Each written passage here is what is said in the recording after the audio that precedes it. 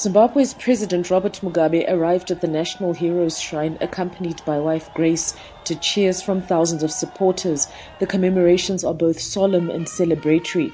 President Mugabe laid a wreath at the imposing bronze statue representing the unknown soldier. In his address, he called for national unity and warned against protests. Without unity, we cannot make much progress. There would be division, quarreling, fighting, violence,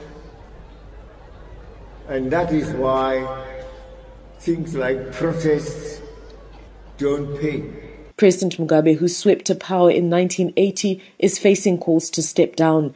Police have brutally put down protests over the last month. President Mugabe says the opposition wants to use Arab Spring-style protests to unseat him and that they've forgotten about democracy and elections. He didn't address calls from former allies, the war veterans' leaders, to step down.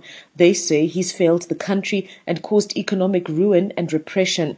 Douglas Mahia is one of the war veteran leaders arrested in a crackdown against the group. He's one of the leaders who boycotted the celebrations. We did not attend because its significance to us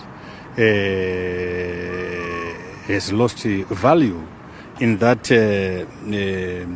we expected government and the party to walk the talk. The country's former liberators say that their fight continues. We have got to see before we die that true independence and the freedom is delivered at the doorstep of an individual Zimbabwean.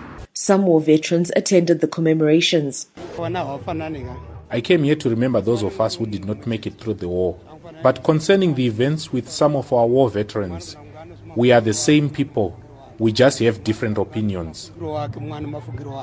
President Mugabe says the recent introduction of import restrictions on basic goods will help revive manufacturing and create jobs. But several civil society groups say they plan more protests against economic policies that they believe discriminate against the poor and the unemployed. I'm Shingai Nyoka in Harare.